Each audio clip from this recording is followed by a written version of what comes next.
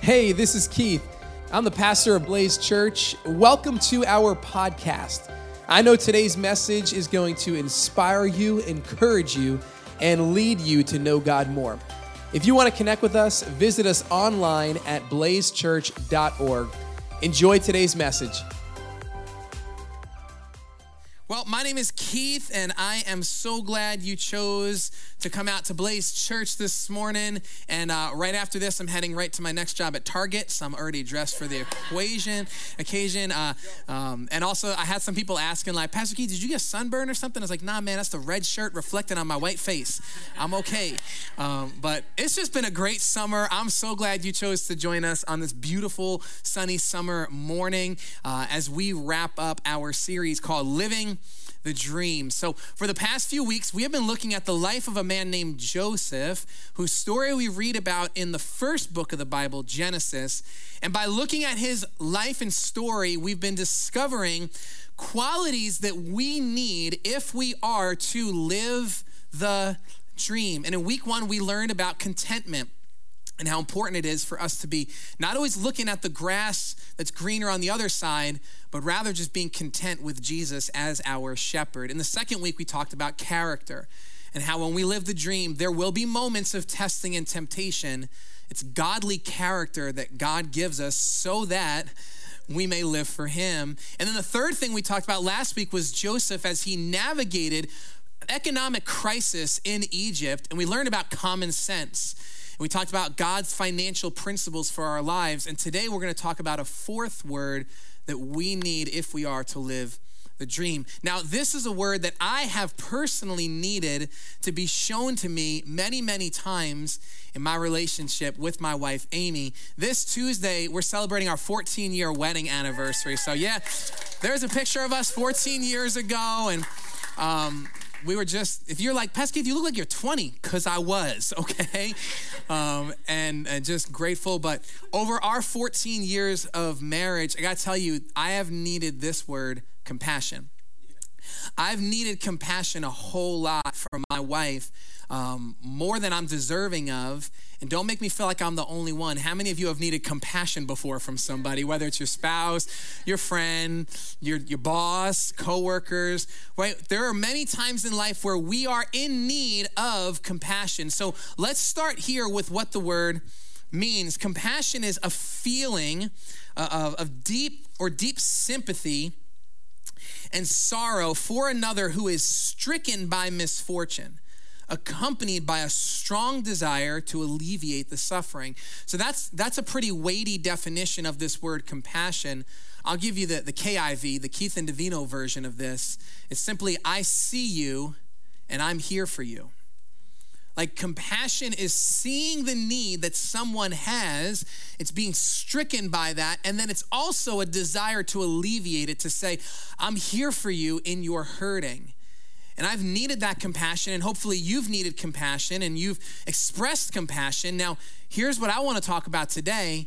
Sometimes it's cute when we can show compassion to each other because we're in love and everything's good and we're jiving. We got a good relationship, but how many know it's way different to show someone compassion when they are the reason for your sorrow and they were the ones who stricken you in the first place? And now you're saying, but I'm not going to show you compassion. You caused this pain in my life. You caused this hurt in my life. You are the one who caused me pain.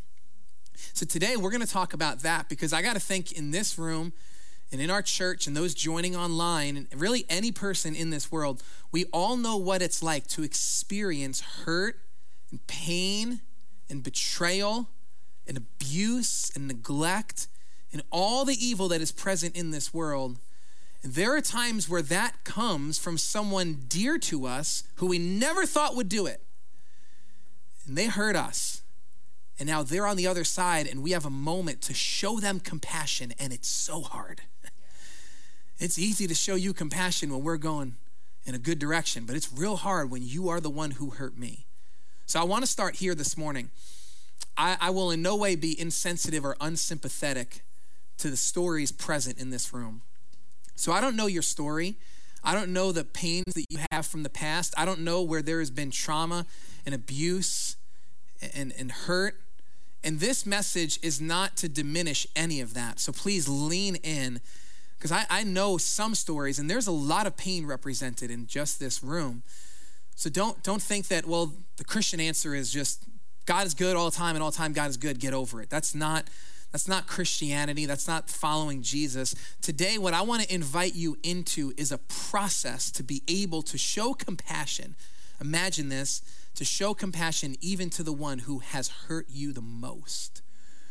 And here's what I know. The way you continue to live towards that person, that's not life-giving. It's not what God would have for you. It's not words we would use, peace or joy or loving or kindness. But someone say, thank you, God, there is another way. I mean, there is another option for us.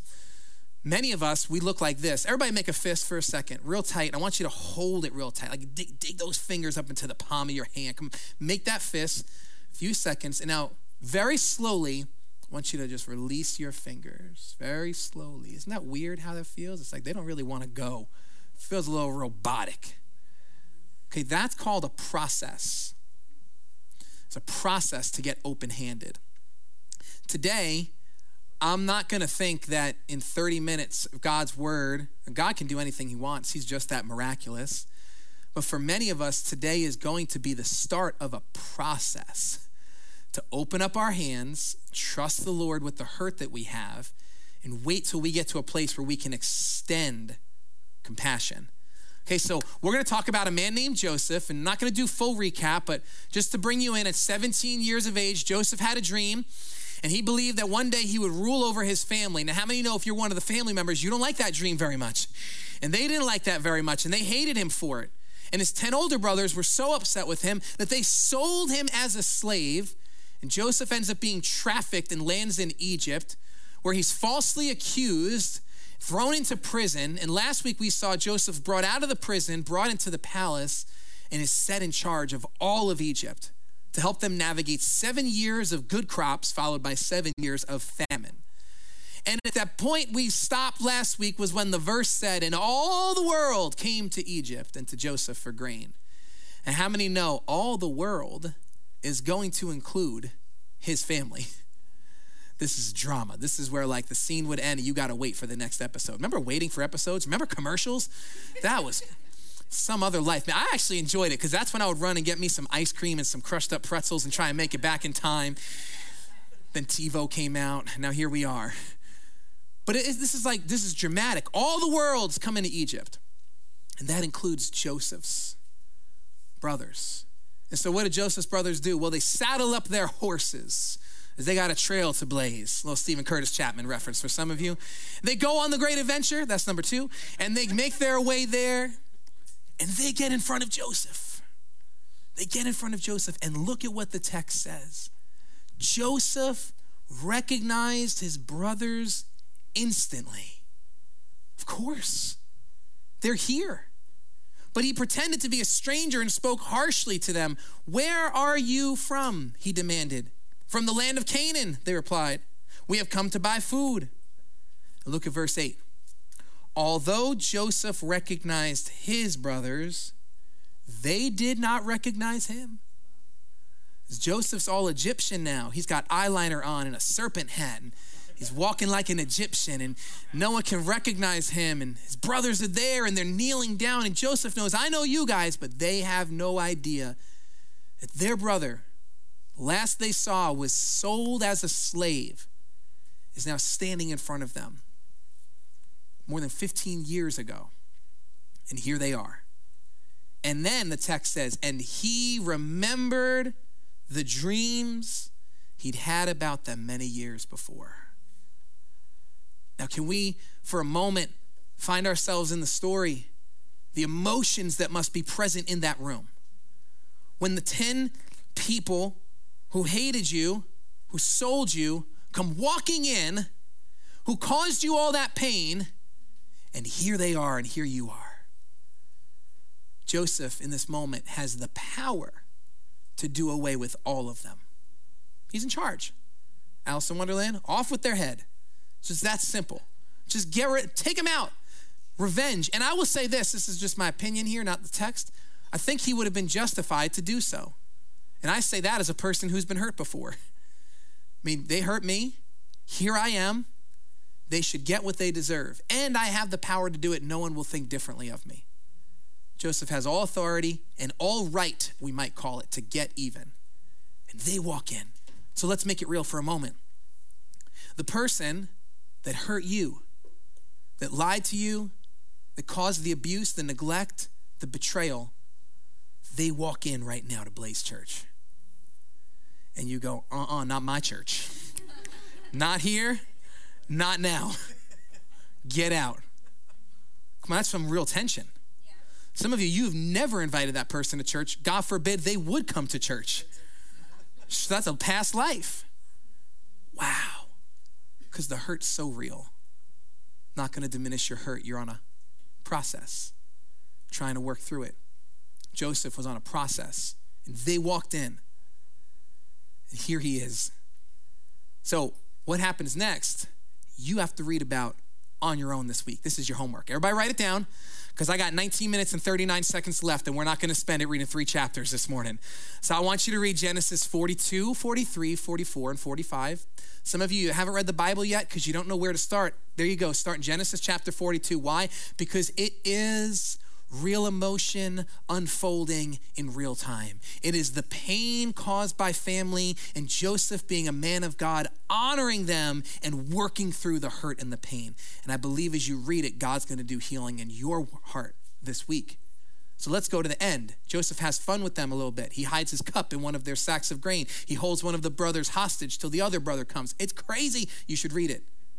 And then we get to verse 3 of chapter 45. Joseph said to his brothers, I am Joseph. Is my father still living? But his brothers were not able to answer him because they were terrified at his presence. Rightfully so. Like, this is the big reveal. And now he goes, I'm Joe. Is dad still alive? What?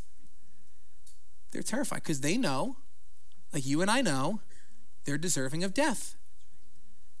They deserve to die for what they have done. Isn't it beautiful how gospel is in every page of scripture? Can we not find ourselves here that we are deserving of the wrath, the judgment of God for what we've done? And Joseph sits in a seat of power. And they say, this is what we deserve. And Joseph extends compassion, mercy, getting what they don't deserve, grace, all of this. But they're terrified. And what's so cool is they have a little family reunion. The brothers get the dad. They all come back. They're hugging it out. They're weeping. He's forgiving. He moves the family into Egypt. Israel, the father blesses all the kids, sets them up, and everything's great and everything worked out. So let's end there. You're going to be fine. Let's close in prayer. Anybody believe that? Probably not. Because everything was fine until dad died. Have you noticed sometimes things are okay until there's like a tragedy or a milestone moment and all of a sudden the whole family gets shaken up? Yeah. And we're all right and we showed up to Thanksgiving. We just didn't talk about certain things. But now that that person's not here, it's brought up feelings in us. And dad dies and look at what the brothers say. When Joseph's brothers saw that their father was dead, they said, what if Joseph, say these words with me, holds a grudge? What if he holds a grudge against us and pays us back for all the wrongs we did to him? In other words, the brothers have a mindset that is, Joe's only been nice to us because the patriarch's been around, because he wouldn't want to cause any family drama while dad's still alive. But now that dad is gone, our protection is gone. What if Joseph is holding a grudge? That phrase, holding a grudge, is when you harbor anger, bitterness, resentment, or other negative feelings long after someone has done something to hurt you. Holding a grudge. Notice, holding a grudge has to do with an amount of time. The pain has been years ago, but it feels like yesterday. Do you know what makes it feel like yesterday? Holding a grudge. That's what makes it so close. We haven't let it go. I feel like we should all just bust out to some Frozen right now. Can we let it go? Let it go. We hold on to it. We hold it, and the brothers are concerned. Wait, you can't forgive that easy. You can't show us compassion. After what we did, there's no way. Dad was the glue, but the glue is gone. He's holding a grudge, and they're worried. So, verse 16, so they sent word to Joseph saying, your father left these instructions before he died. This is what you are to say to Joseph. I ask you to forgive your brothers the sins and the wrongs they committed in treating you so badly. Now please forgive the sins of the servants of the God of your father. And when their message came to him, Joseph wept. Very interesting, because while Joseph's father was alive, Joseph already forgave them, brought them in, reconciled. Dad blessed all the kids. They've already gone through this. So that leads me to think, this is my opinion, not in the text, they lied. Dad didn't write this letter. Somebody got nervous and said, let's manipulate the feelings, let's exploit the grief, and let's just give Joseph, and that's why he cries. It's like, I've already been through this. I've already forgiven you. What more do you need? I'm not holding a grudge. You know why? You should write this down. You cannot hold a grudge and express compassion at the same time. Just can't. You can't hold on to the pain that they have done to you. You'd be right to do it. You could be justified. This isn't a question about rightness. It's not a question about should you.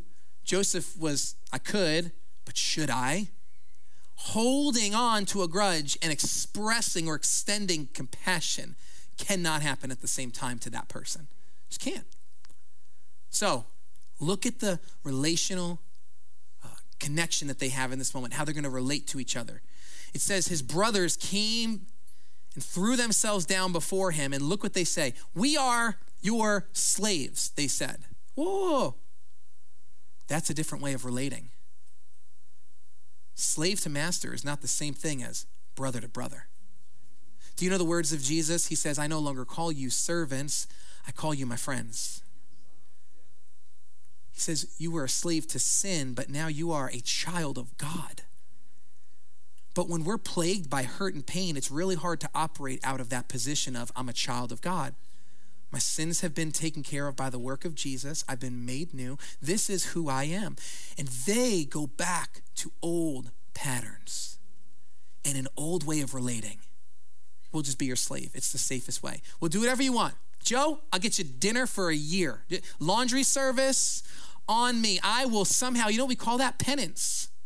I'll make amends for my sins. The gospel tells you and I that we are way more sinful than we would ever believe about ourselves. We wouldn't admit it. And yet we are way more loved in God than we can hope for.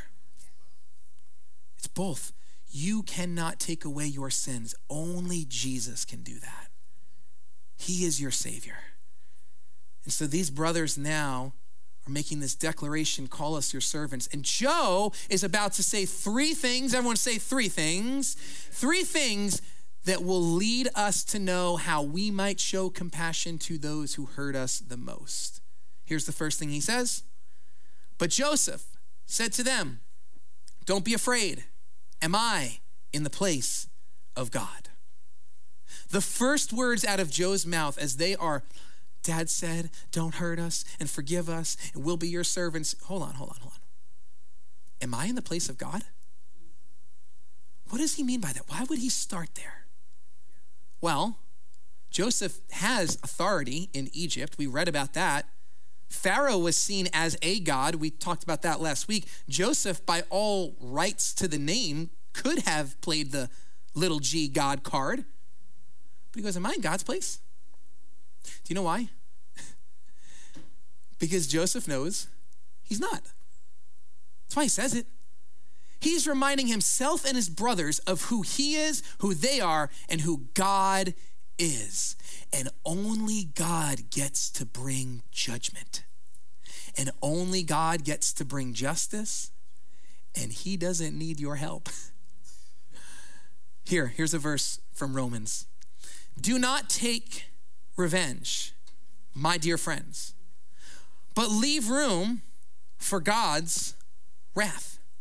For it is written, it is mine to avenge, I will repay, says the Lord. And all the hurt people said a good amen right there. They said, you're going to get yours one day. Don't you worry, you're going to burn. God's judgment is coming. You just wait. And the problem is, if that's your worldview, you forgot to read the next verse. So may I remind you of the next verse before you put that one on a t-shirt.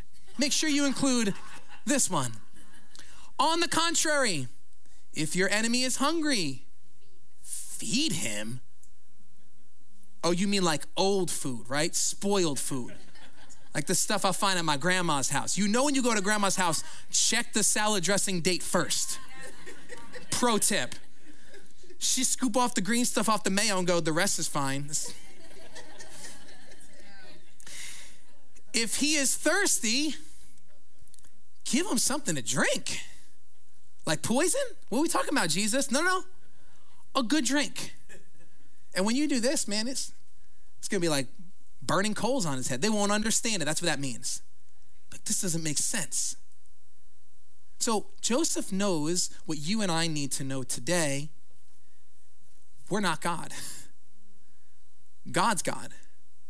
He's got this. So if you are to show compassion to the one who has hurt you, who has betrayed you, abused you, neglected you, the very first thing you need to remember is you are not in God's place. Yeah. So write this down.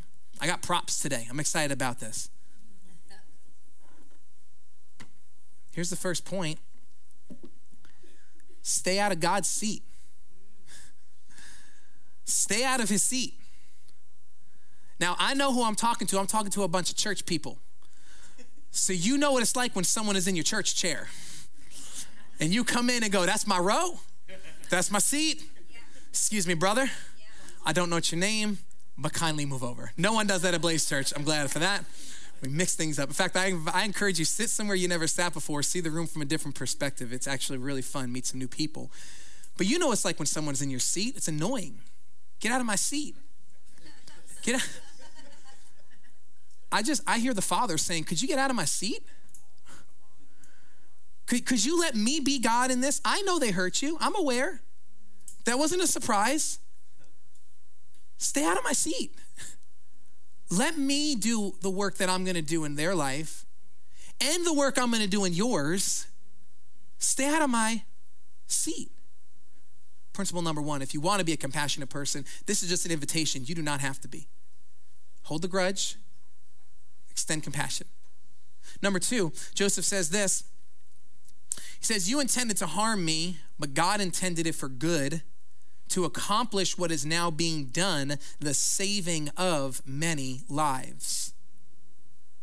So when we experience evil in this world, when we are hurt, when people harm us, they lie to us, betray us, oftentimes there are two worldviews that we can take on. It's the half full, half empty glass.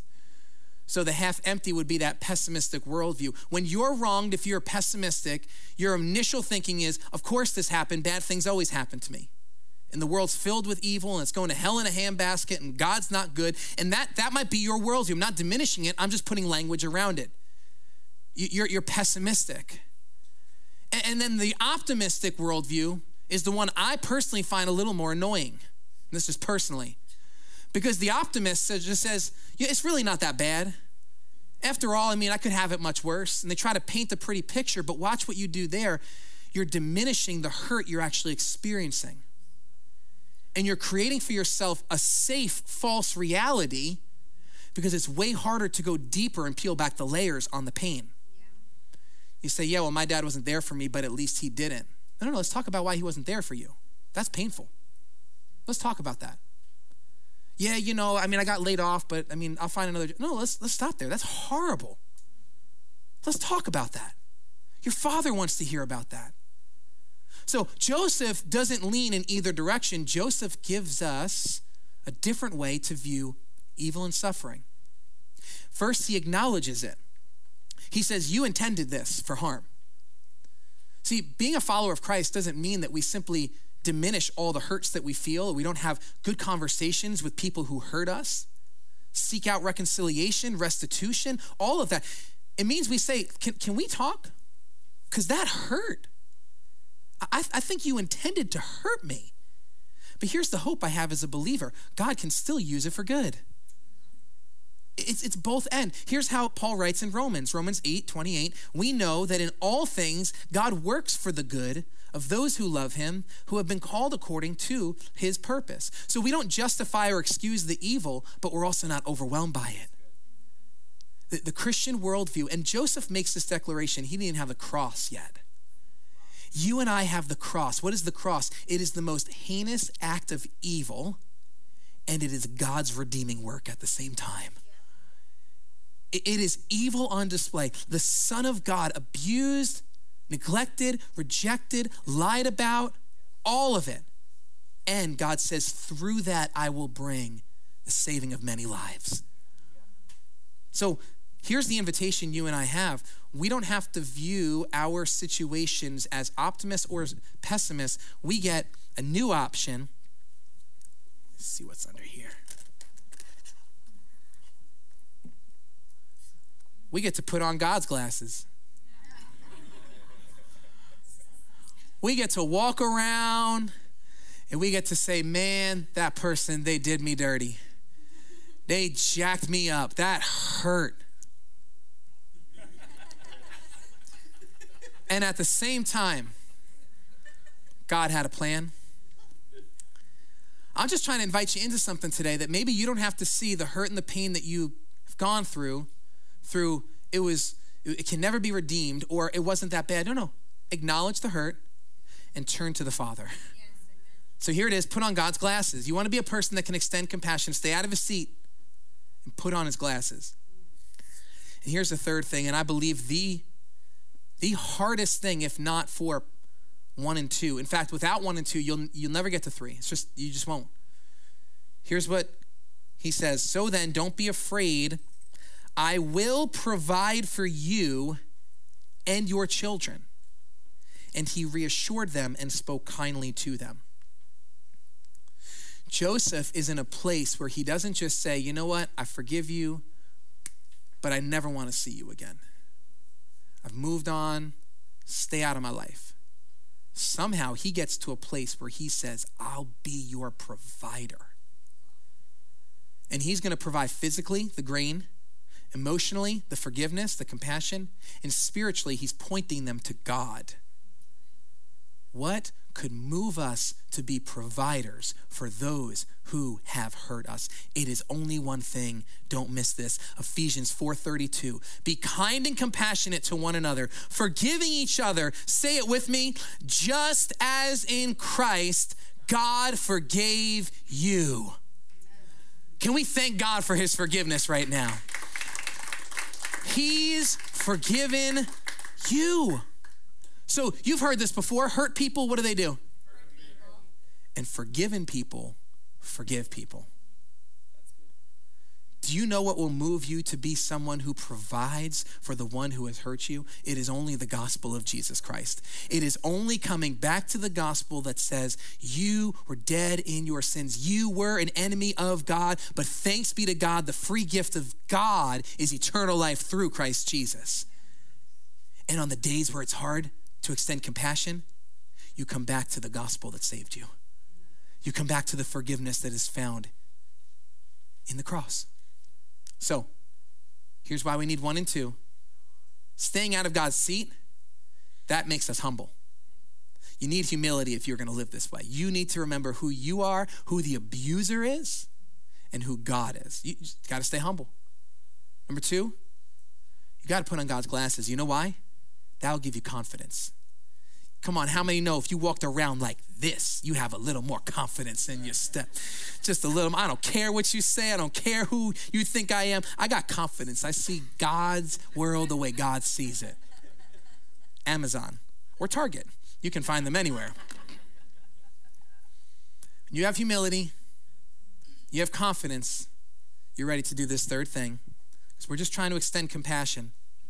And it's simply this. We're going to provide God's love. We're going to provide God's love in this world. Notice, and this is kind of just leaning into culture, culture has taken a word that God created and they're redefining it. They've taken the word love and they've made it something it's not. Love is not condoning all lifestyles. It's tolerance. It's totally different. And I don't want to just be someone that tolerates somebody. How loving is that? Tolerate you? No, I want to love you. Which means there's going to be moments where we're going to have good conversation. You intended this. You hurt me with that. But I want to provide God's love. I can because I'm not in his seat and I'm wearing his glasses. And I can show up and I can say, I want to provide God's love. Do you know what God's love, his definition is? 1 Corinthians chapter 13:5. Love, it does not dishonor others. It is not self-seeking. It is not easily angered. And watch this. It keeps no record of wrongs. Do you know that compassionate people are so bad at scorekeeping?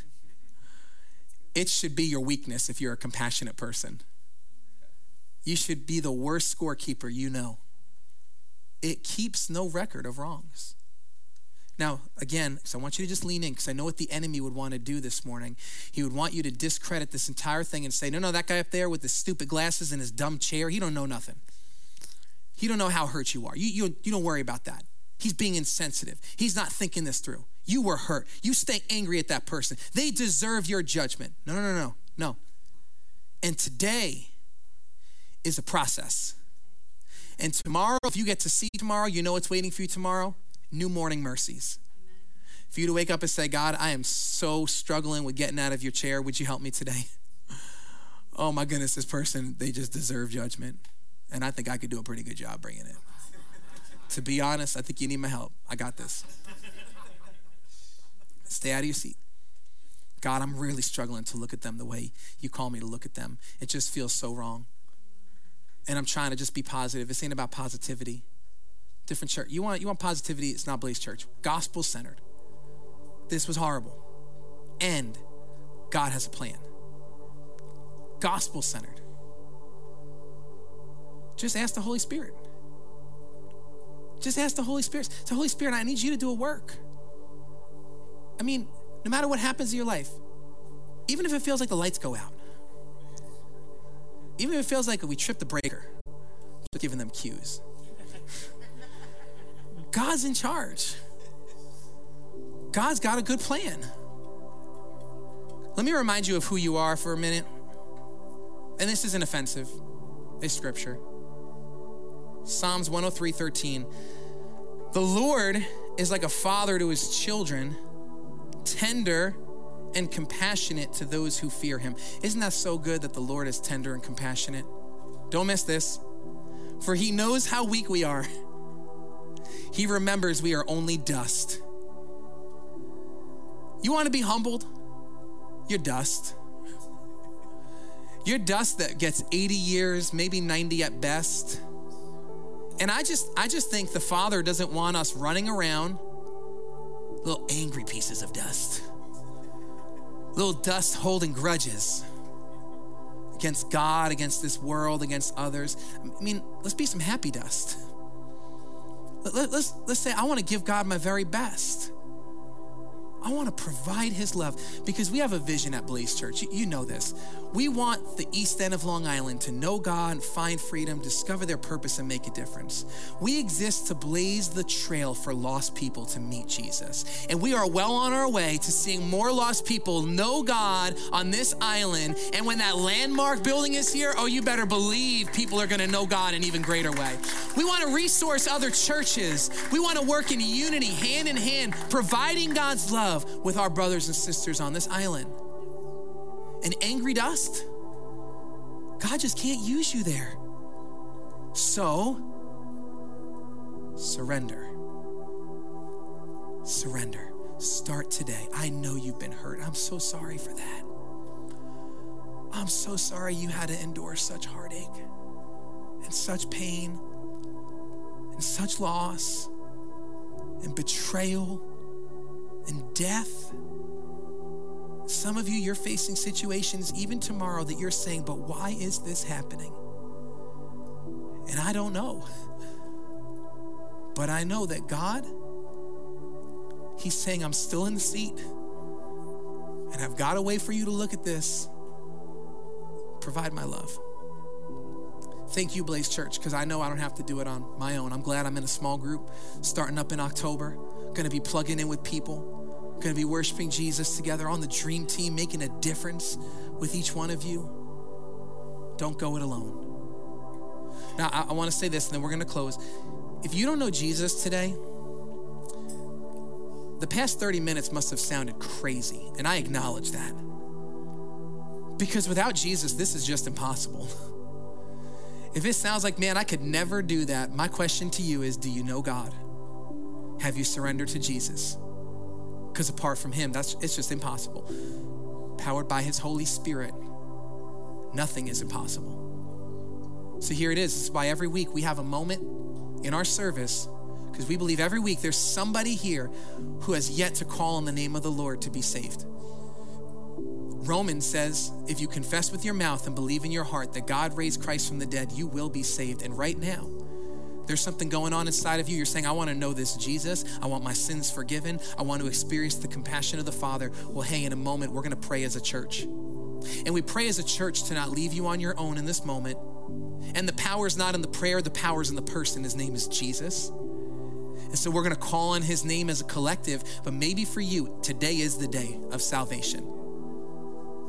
You didn't know, but July 30th, 2023 was going to be your new birthday. You're going to be born again, made new, and you're going to have a church family that wants to walk with you through this.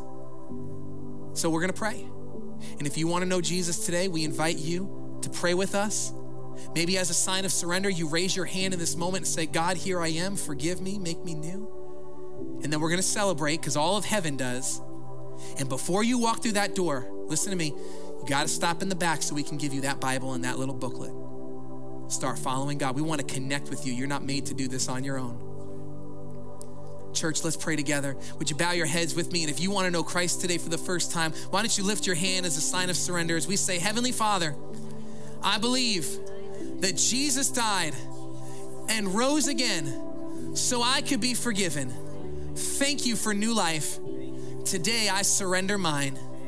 Thank you for making me new. In Jesus' name.